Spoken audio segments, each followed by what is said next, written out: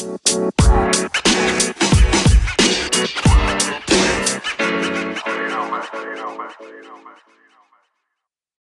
what's up, guys? Strength Talk and Shop podcast. My guest this week is Matt Hinckley. He is the co-founder of Kansas City Strength and Conditioning. Really great episode. They run a great facility here over in Kansas City. I asked somebody that lives over here in the Kansas City metropolitan area. It's great to see a facility like this, and they're growing. A lot of great things happening here. Matt kind of dives in just a little bit about his background. He is a former intern at Cressy Sports Performance, so I kind of dive into a little bit about that. Just the needs analysis for high school baseball players, college guys, and just what it's like working with a pro.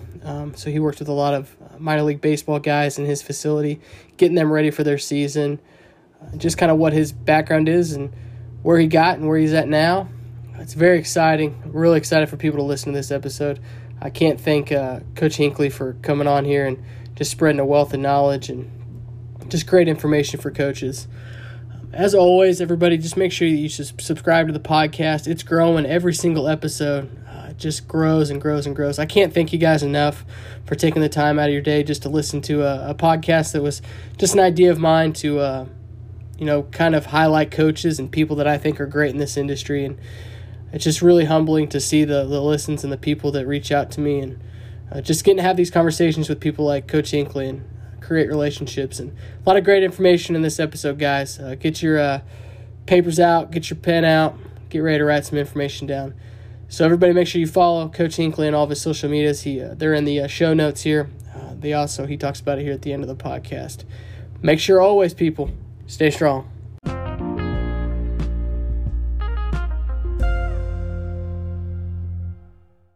What's up, guys? Strength Talk and Shop podcast. My guest this week is Matt Hinckley. He's the owner and director of strength conditioning here at Kansas City Strength Conditioning. Matt, what's going on? Just hanging out, man. Just got off after a long day of being on the training floor. I appreciate you having me on. Perfect. I appreciate you coming on today. So why don't you give the listeners a little bit of your background? So I grew up in Liberty, Missouri. I was a multi-sport athlete as a kid. I always kind of gravitated towards the weight room. I loved working out. Didn't really know what I was doing. I think a lot of people that are in this profession have a similar background in that regard. I just kind of freestyled at our local community center and went to football weights. Ended up deciding that I was going to be a collegiate baseball player, so I went all in. I'd say my senior year, I instead of playing 3 sports, I decided to play baseball. Ended up getting an offer at a junior college called Hutch JUCO. It's out in the middle of nowhere, Kansas. Played there for 1 year. Transferred to Emporia State University. Played there for my last 3. And going into my junior year of college, I was a business major. I was on the verge of getting sent off for summer ball and had been dealing with some arm issues. And I basically just told my coach, like, look, I'm going to go get my body right this summer. I need to find something that's going to help me. So it was as simple as a Google search. I jumped on the internet and I looked up baseball training, and Eric Cressy's name came up. So myself and my best friend from college, a guy named Jared, we found a house to rent in Boston, and we packed our bags and spent a summer training at CSP's gym in Massachusetts. And this was kind of a turning point for me. I think it was the second day there. I was walking around, and the culture was kind of what I gravitated towards. But the guys that were working there were just having a great time. Everybody had a smile on their face. I left that summer healthy. Like I was able to finish my last 2 years of college baseball without having surgery, which if you would ask me, at the end of my sophomore year going into my junior year, if I was going to have arm surgery at some point, it would have been a no-doubter for me. But I was able to kind of avoid it by finding a facility that had a really, really unique approach. And I was a believer from day one on. So I declared my major. We called it health promotion at the time. Emporia State's changed the name to health and human performance. And ended up trying to pursue an internship at CSP, which I was lucky enough to get. And then after my internship at Cressy Sports Performance, I moved back home to Kansas City. Was the director of strength and conditioning at a private baseball academy here for a year by myself. At the end of that first year, I merged businesses with a guy named John Renzi. He's my current business partner, and we formed Kansas City Strength and Conditioning in October of 2016. So we're flirting with the 4-year mark. So that's the condensed version of how I got here today. So that's awesome. That's a good story. I was lucky enough before the podcast to get to see Matt a little bit in action beforehand, and they got a pretty top-notch facility. Great kids coming in and out, some good coaching. So if you're in the Kansas City area, definitely say come check it out. Talk to me a little bit about the culture that you guys have set here. Yeah, so I think that like our business model kind of helps drive our culture to a degree. We run what we call like a semi-private model, which in the private sector it's becoming pretty common. So when you walk in, you can expect to see anywhere between 6 to 8 kids training at the same time. We have 3 full-time coaches, and then we'll have interns depending on the time of year that float around. So everybody's getting an individualized training program based on an initial evaluation, but because we have the semi-private model, we have 12-year-olds that are able to rub elbows with professional baseball players, which we think is really cool driving factor of our culture.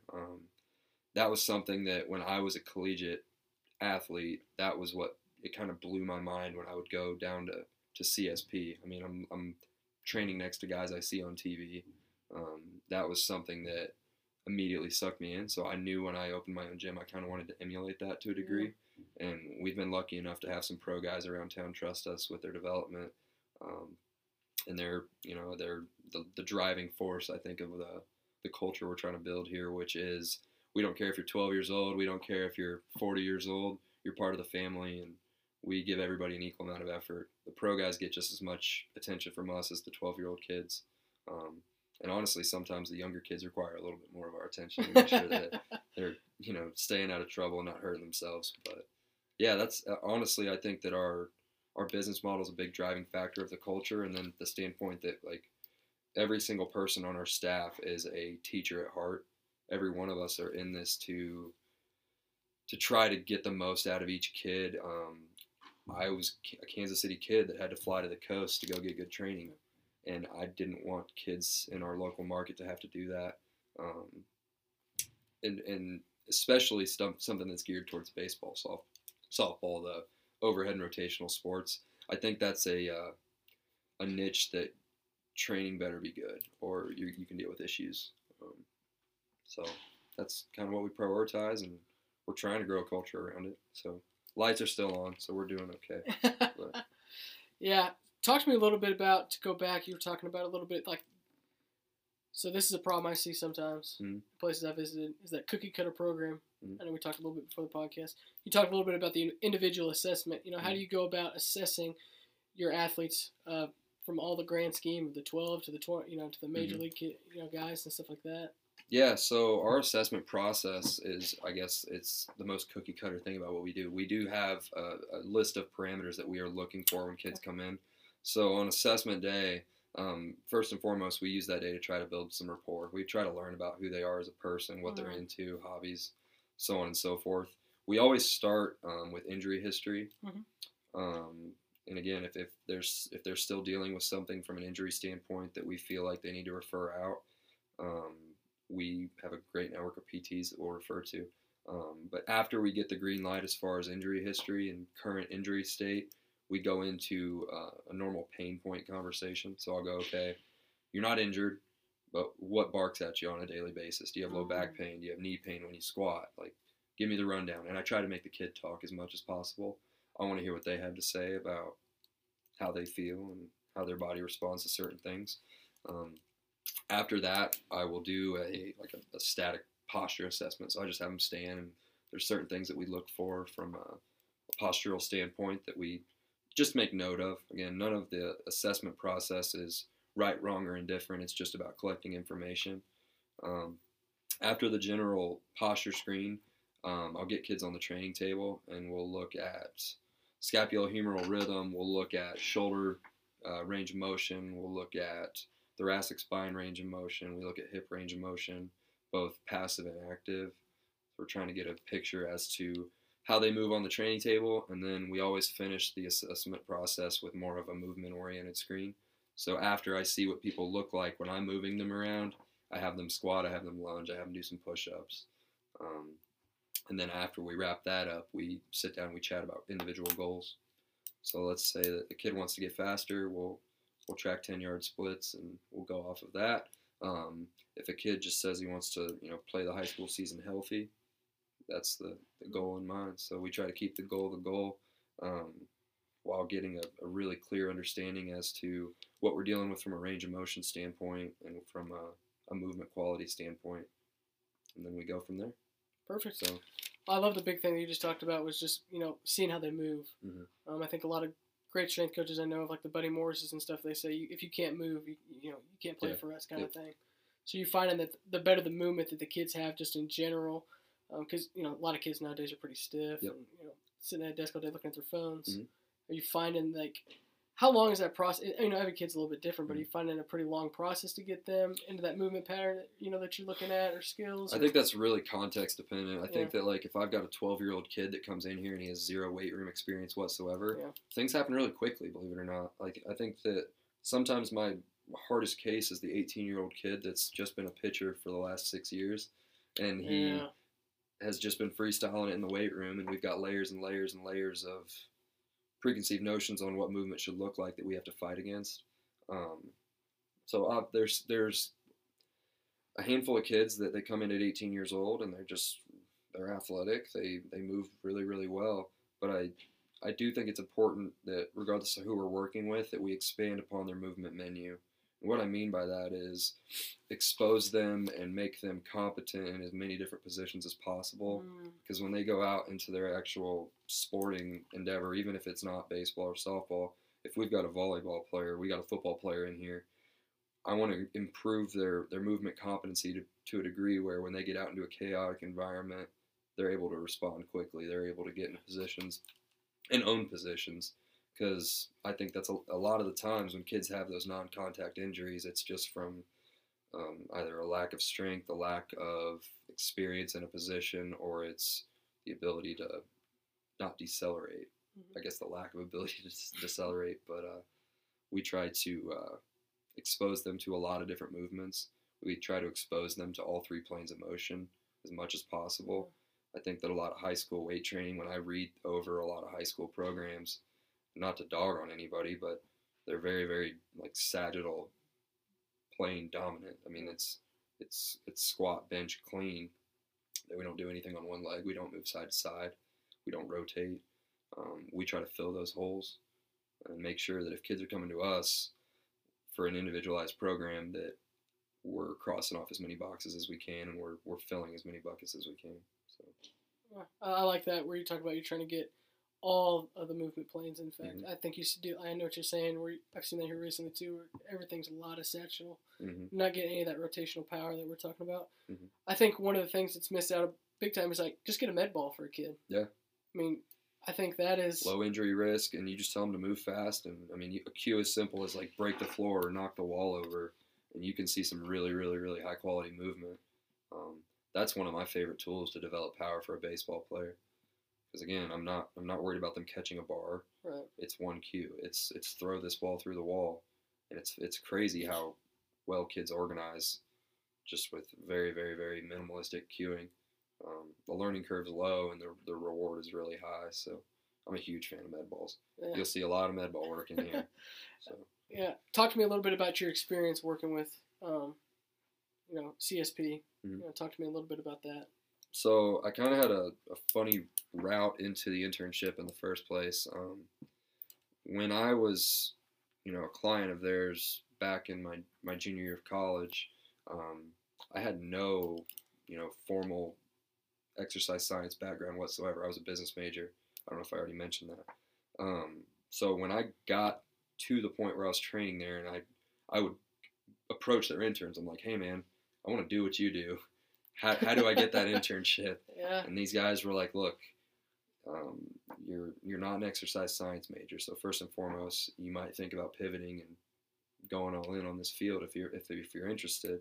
And then number two, they're watching you right now. Like, whether or not you know it, you're getting interviewed right now. And what they meant was they're seeing how hard I work. They're seeing how I interact with other people at the gym. They're seeing how I fit their culture. Mm-hmm. So when I gained that perspective, I kind of made it a priority over the next year and a half at that point that I was going to get in front of those guys as much as possible. So I did what I had to do. I picked up some extra jobs to be able to pay for distance programming from CSP. So I paid, the staff there to write my programming while I was finishing up college baseball. And then winter break over my senior year, I actually went down to their new Florida facility and I stayed at my uncle's house for a month and trained there and got in front of the other staff. So I think that without doing that, without showing them that I was serious about it, and without them knowing how much I loved it, I mean, I was driving across the country and living out of a bag for a month over winter break while other friends of mine were doing what college kids do over winter break. I think that was a big separator for me in regards to actually getting the internship. Yeah. But as far as the internship itself, it was, I will still say to this day, it's the most pivotal thing for my career in this industry.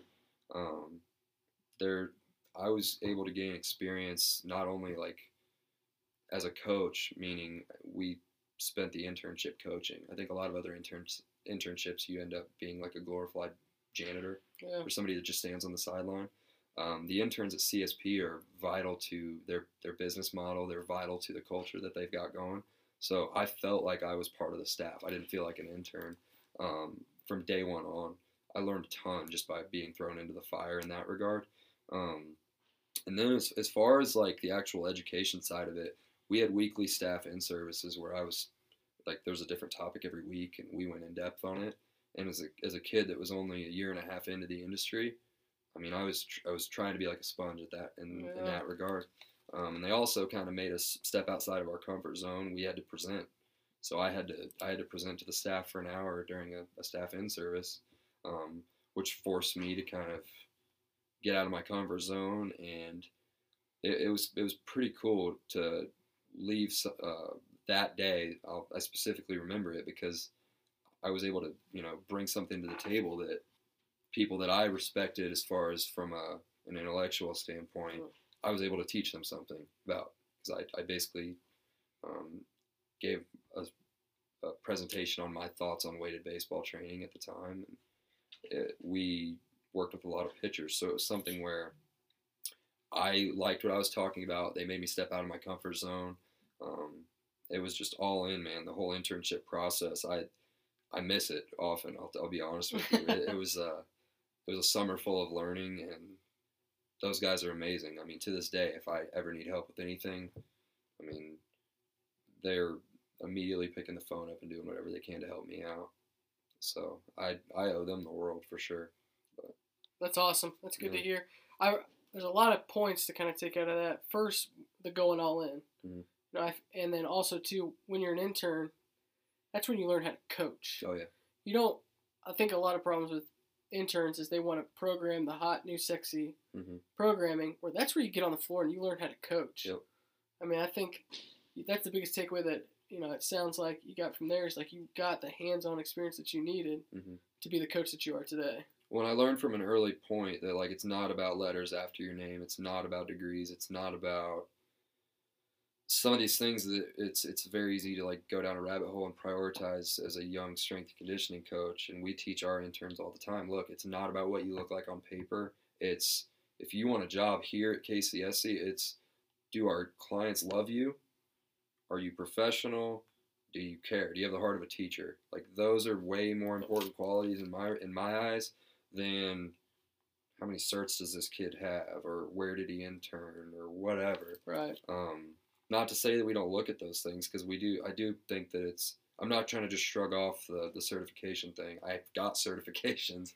I just think that in this day and age, it's like an arms race to see who can have the longest, space after their name taken up. And it's our best coaches are people that just want to teach people. Yeah. They want to make changes in other people's lives. So you said something really awesome there that I really like as somebody is teaching. Like, when you get into this industry and you get around these kids and these athletes, like there's nothing more gratifying than like when you see a kid just absolutely crush a workout or an exercise that they've been trying to work on for days, and you're like, I know for like I remember I can think of an athlete where she was doing an RDL and she sucked the day before, and you could just tell it's like, and you're coaching her up, you're cueing her up, and it's just not clicking. And then the next week comes around and she just crushes it, and she's light bulb moment. Yeah, it's that light bulb moment. That's what like as coaches we live for. That is the greatest thing ever. For them to come back. And here's the thing, people can't see it right now, but I see letters on the wall, thanking Matt here. That shows a lot of what the culture you guys have built here, and what you said of just being a teacher. Yeah, and that's honestly my initial, before I was a business major in college, out of high school, I thought I wanted to be a high school teacher and a high school coach. So that's always been something that I've had a desire to do. As a college baseball player, when I'd be home for break, I would give pitching lessons on the side. Anything to make some side cash, and I always loved that, like working with the youngsters. And I now have the ability to kind of blend the things I love the most into one. Which is teaching, which is consistently learning, because our industry does require you to stay up as far as the educational side. And then I'm able to, our reach here is growing every day and every year, but I'm able to impact a lot of kids right now, which is pretty dang cool to see. I know that like in the private sector, it's real easy to get bogged down by the day to day, but every once in a while when you look up and you reflect on like what you actually built, it's been pretty cool to see what's happened over 4 years, and we feel like we're just getting started. So we're definitely having a ball. Love it, man. Yeah. It's good stuff. All right, I want to kind of dive in a little bit of just, we talked already a little bit about the assessment with the kids and stuff like that. You've got the kids on the floor. What are some things that you feel like, programs are missing, whether that's at the high school ranked or what you see in the college, that these athletes are coming in that you're seeing you need to kind of work on a little bit? So that's a loaded gun question. Yeah, it's all right. I mean, I think back to the easiest example for us. Like we have a large group for the area as far as Kansas City is concerned, of professional and collegiate, like high level baseball players, softball players.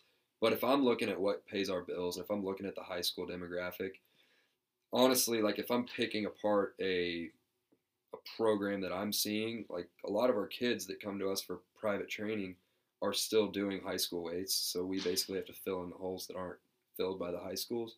I think I already hinted at this earlier, but I see a huge gap in prioritizing unilateral exercises.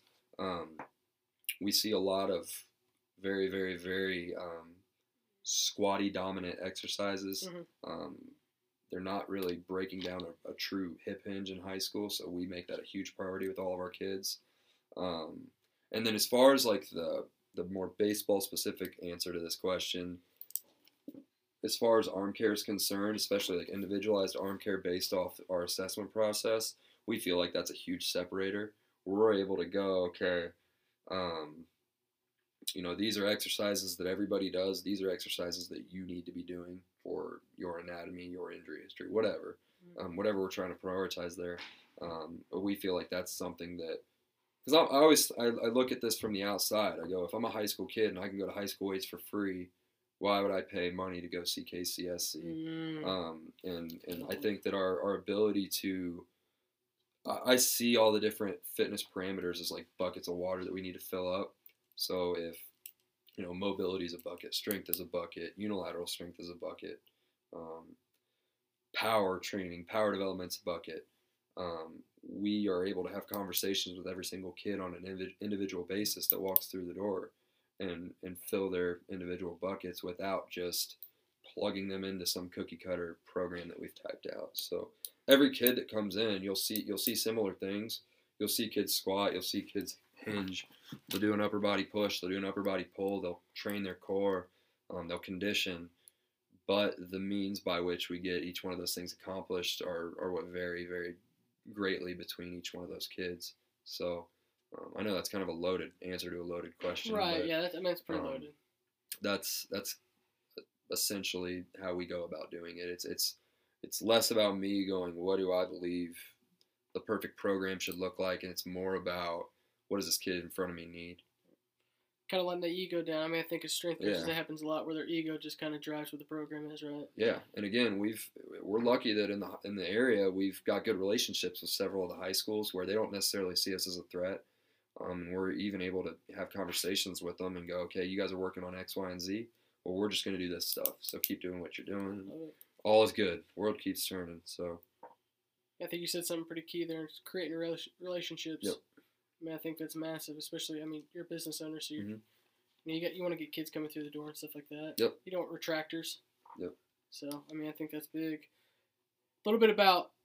I want to know a little bit more about, your pro guys. Mm-hmm. How do you train those guys? As far as getting them prepared for spring training, and then maybe that post spring training, because I know that. I was just reading this the other day about how pro guys don't know how to come off of a season, Mm-hmm. so they're so sympathetic dominant Mm-hmm. that the body just kind of crashes and then Yep. boom, crashes and burns because you just went through. We're in February now, and you're going all the way till Mm-hmm. September for some of those Yep. minor league guys. So I'm a big fan of what Cal Dietz does with the triphasic method. With our minor league guys, we've got the ability to see those guys for a really, really solid chunk of the year, Okay. like 4 to 6 months, depending on what organization they're Wow, with, that's what they awesome. have going on. Majority of the guys show up in September, and they'll ship off anytime between the second week of January and the first week of March. It just depends on what the organization's looking for them to do. So I would say that when kids get home, first and foremost, you already brought up them being just sympathetically really, really driven. We do prioritize within our warm-up regimens that we write for these kids a lot of the PRI methodology. So a lot of like the individualized breathing work, which helps drive them into more of a parasympathetic state. But we prioritize a lot of eccentric strength early on, and then we'll taper off into an isometric phase, and then before they leave, we prioritize more on the power side of it, trying to get them to move as fast as possible. We start to have to weigh in how much throwing they're doing if they're pitchers. So I tell kids that like their medicine ball volume and their bullets in the weight room having like an inverse relationship to the amount that they're throwing. So we're lucky that a lot of the guys that we train, when they get home, they put the baseball down for at least 6 to 8 weeks. So we're able to really, really, really hit them hard. Yeah, I mean that's in big regards time to right setting there. a foundation for strength, which is something that, believe it or not, we're not able to really do with a lot of the high school kids. We've got high school kids that think that they need to play more than the minor leaguers, which will never cease to amaze me. But no, in regards to that minor league group, I'm going to give you another loaded answer because we've got such a wide spectrum I think we're right around 20 guys total. And over that, of that 20 guy group, I've got guys that if you looked at them in the weight room, you'd go, you're a professional athlete. And then we've got guys in our group that, they don't miss a beat. They're great weightlifters and great baseball players. And I think it's Mike Boyle that says it, but like I'm trying to create great athletes and good weightlifters. So I try to keep that in mind, but we've got guys all over the spectrum, even at the professional level. There's some kids that make it to professional baseball without having any weight room experience whatsoever. So I still need to have that conversation. If a kid got drafted out of high school at 18 years old and never had good training, we're starting at square one like we would with a 16 or 17-year-old kid. Okay. But we do have a handful in our group that we've worked with since they were in high school. So we treat them a little bit differently because they know what to expect when they come home. That's pretty awesome. I like that. Yeah. You said something that's pretty good right there. I thought is you guys are complementing. Mm-hmm. You're using the weight room to complement the field. Yep. Through the baseball. They're baseball players. They're not just lifters. Exactly. Yeah. And I think that gets kind of missed a little bit in the sauce. Where to kind of piggyback back a little bit is that we're talking about the cookie cutter programs. Mm-hmm. They're just gonna do. Everybody's gonna do this. We're just gonna do the same thing because this is what this athlete and this is what this team does. I think that you just nailed it on the head a little bit. Is just complementing them to the baseball field. You're preparing them for, spring training. You're bringing them out of a season, and you're trying to lift up those deficiencies that we. When we tell our athletes, even, I mean, and I know this is probably cliche now in our world, but like we write in pencil, not pen. So like even when I'm sitting down after an assessment, I write a kid a program. Just because it's on the sheet doesn't mean I have to follow it to a T. Which is something that always did kind of frustrate me when I was at the college level and even lifting in high school, is we're doing percentage-based stuff with kids that don't really have an understanding of what their true 1 rep max is. First and foremost. Secondly, my rate of recovery is different every day, as you know. So doing a lot of the percentage-based stuff, if I follow something to a T and I come into the gym feeling like crap, all hell can break loose. So we try to stress to our guys to communicate with us how things are feeling on a day-to-day basis, because again, I'm not married to the program I print out. I'm married to the training effect I'm trying to get out of each program. So yeah, I think it's so much of it, and I hope this isn't my answer to everything, but like it's context driven. It's how's this kid's arm feeling today? How did throwing go? Did their girlfriend break up with them? Like, there's so many factors that go into the stuff that we do. Yeah, we have certain parameters that we want to hit with guys, but at the same time, things never go 100% according to plan. So we have to be kind of willing to adjust on the fly, and I call it like coaching feel. Yeah. So I think that's big, because I think it's Dan Paff says you better have a plan A or a plan B, and you better have a plan C. Yeah. You know, if the guys are super talkative in warm-ups, then hey, they're ready to go. But if they're quiet as hell, well, you better start figuring. And you got a big max effort speed day or something like that. Figure out, you better change it up quick. Yep.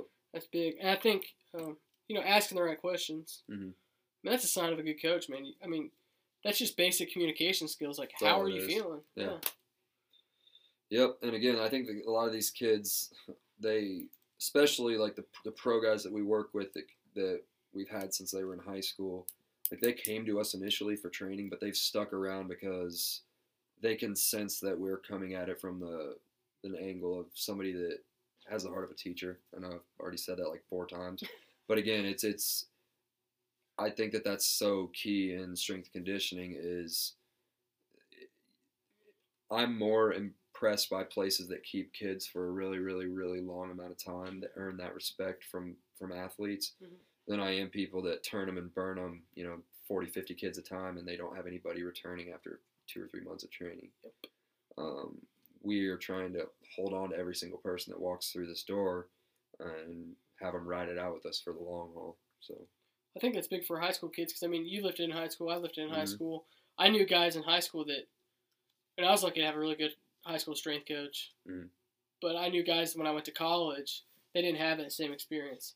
Yep. They didn't have a good experience in the weight room, so the weight room was something secondary to them, and they thought it was evil to them being ready for the, the football field or the baseball field. It was just punishment. Right, whatever, yeah. Well, my experience in high school was 55, 60 kids and one coach that, played football in the 80s. He wasn't a strength and conditioning guy at all. It was just a football coach. And we're maxing out on hang clean on day 1. I'm like, what's a barbell? Oh, my God. And again, I still don't think that is a rare occurrence, which is a sad thing in today's day and age. I think that there are a lot of programs around town. Like Gardner High School does a great job. I know that Bonner Springs or Base or Linwood has my old collegiate strength and conditioning coach over with their system, and they're doing good work. But again, it shouldn't be the minority in regards to places that are putting out good stuff. Yeah, it's crazy. It's crazy to think that that's so many kids. That's their exposure. So we try to keep that in mind when we're having those initial conversations. And I have to look back every once in a while. I asked a kid yesterday. He came in and he was in the middle of his workout, and he's asking me what to do. And I'm like, well, you have 3 sets of this. And he kind of looked at me funny, and I go, wait, you know what a set is, right? It's funny to me because you take so much stuff for granted when you're in this industry every day that I forget that, some kids from a podunk town outside of Kansas City, and they've, their weight room is just whatever they make it. They're freestyling it. We got to start at square one. So. Well, I think you said it too, is that these kids are starving for somebody to teach them. Yeah. And so to have somebody that actually cares and explains the why and understanding behind it, like, all right, we're here. This is where, and it's funny because they did all these predictors, and all the predictors they showed were completely wrong. Like, it was basically like a monkey thrown at it. But like, we project you to be here. Like, this is where we're trying to get, right? Yep. This is what your goal is. You talked about it. Like, we sat and figured out what your goal is, you know?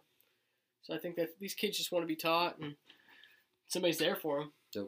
I mean, I think that's probably what half the battle. And 9 times out of 10, we hear a lot of the same goals. It's like, I want to get bigger, faster, and stronger. But every once in a while, we're able to like dig a little deeper and go, look, I want to gain 12 pounds by March. And it's like, okay, well, that's a really specific goal. Here's a really specific plan that's going to get you there. Yeah. And I like that, honestly. Like, I'm always like, okay, you want to get bigger, faster, and stronger. So does everybody. Yeah. Like, let's dig a little deeper here. And those conversations are fun for me when it becomes a little bit more like, look, I had elbow issues the last 3 summers. I want to play a summer of baseball without my elbow hurting. And that's cool for me. Yeah. So if kind of wrap things up a little bit here. Mm-hmm. So what's some of the advice you would give other coaches out there? Yeah. Think outside the box if in regards to creating opportunities. On paper, I was the least qualified person to get an internship at Cressy Sports Performance, maybe ever.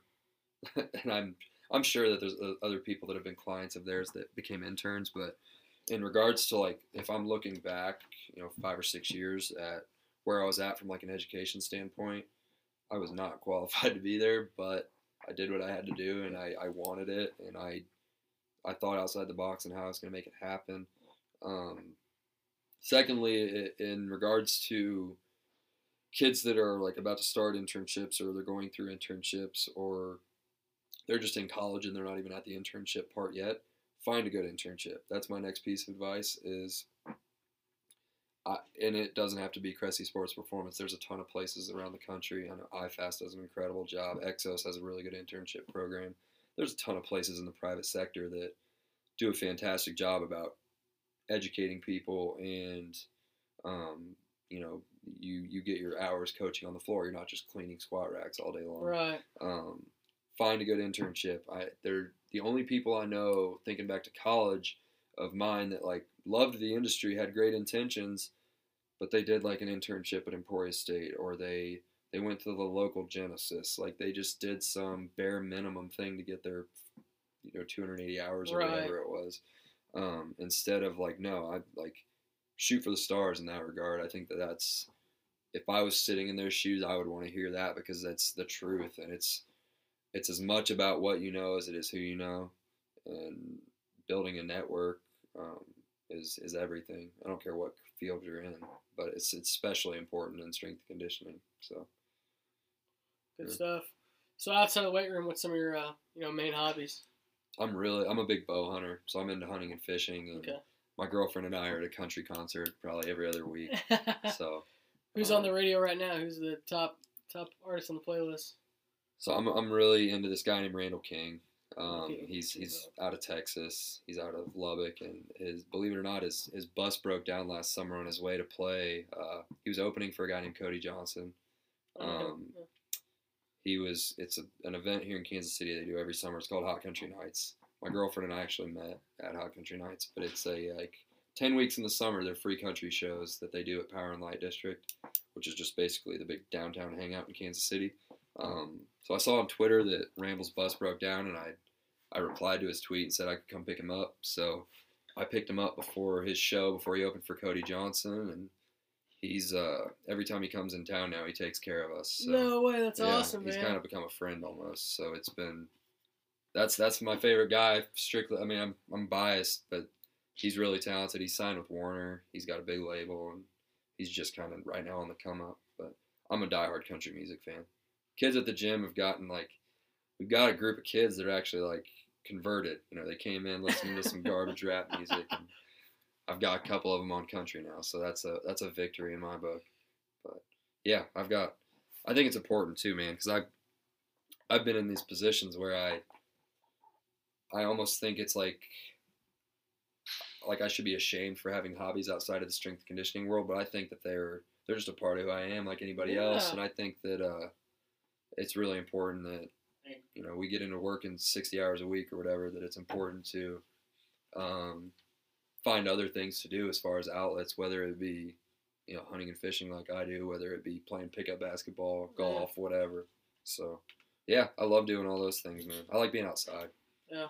So spend 60, 70 hours a week inside the gym. I like to get outside, get some vitamin D. Absolutely, especially when It's cold right now. I can't wait for it to warm up. Yeah. It'll be nice. Yeah. Well, I know as somebody that's lived in Kansas City, it's great to see a facility like this popped up. I'm Yeah. glad that I got to meet you. Got to come Absolutely, in and see everything. If you're ever in the Kansas City area, reach out to them. How can they reach out to you on social media, Yeah, email? We're on Instagram, Facebook, Twitter. You can find us on Facebook and Instagram at Kansas City Strength and Conditioning, or KCSC. My personal Instagram is Hinkley_strength_KCSC. Yeah, I'm on Twitter as well.